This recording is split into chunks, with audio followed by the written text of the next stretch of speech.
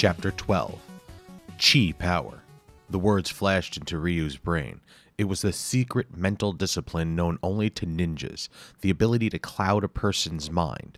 Using Chi Power, a ninja could appear invisible to an opponent. But would it work with an animal? Ryu used his Yoko Okuri sidestep.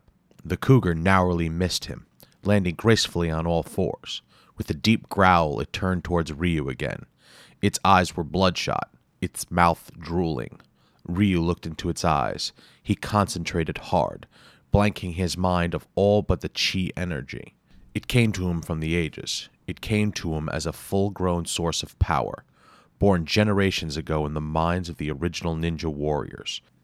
With their rugged training, attacking under cover of darkness with the power of chi, the ninja avenged the reign of terror of the all-powerful samurai.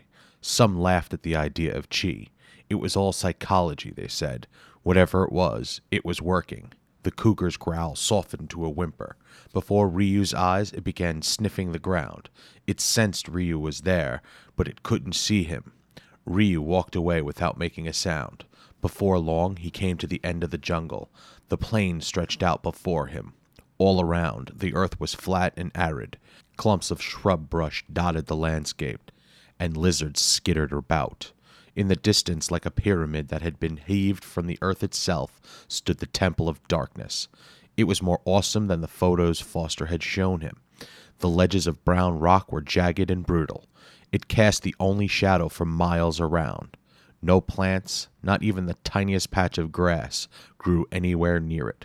The wind that whistled around it seemed to be saying, "Stay away. Stay away." As Ryu walked toward it, he could feel its energy. It was as if the rock itself were breathing. It seemed to push at Ryu. Several times he found himself veering away. He could tell that any ordinary person would have changed course by now. But he was far from ordinary, and something inside him was telling him to go onward. He was there for a reason, and it wasn't because the CIA had sent him. No, the CIA was merely a step along the way towards Ryu's ultimate destiny. At the end of his path, Ryu would find out what happened to his father. Of this, if nothing else, he was certain. When Ryu reached the base of the mesa, the force was almost unbearable. It felt as if there were a tiny north magnet trying to touch the north end of the world's largest magnetic field. He fought against it. He looked for a way in. Several yards away, a tall, triangular gash in the rock. He walked towards it, then entered.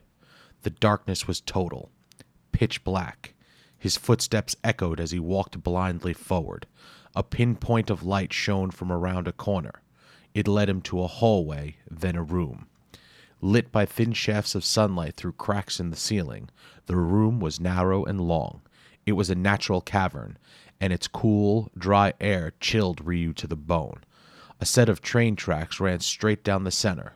Where the tracks ended, an old, rusted coal car sat. Its black paint job was fuzzy gray from years of dust. Ryu reached inside and wiped a layer of grime off the wooden seat. Then he hopped in, wondering if there were any controls. There didn't have to be. Immediately, the car lurched forward. Ryu was thrown back. He clutched the side of the car. With sudden acceleration, it sped away, leaving the room behind. It climbed and climbed into a grotto, then another cavern. Ryu looked down. The tracks were elevated high above the ground now, on a spindly wood scaffolding that creaked with the strain. Below him was a pool of black, stagnant liquid. The liquid began to move, or rather, what was in the liquid moved. Ryu's eyes widened. It had a long, curved body, with sharp fins and sharp teeth, and mocking eyes that seemed to beckon him downward.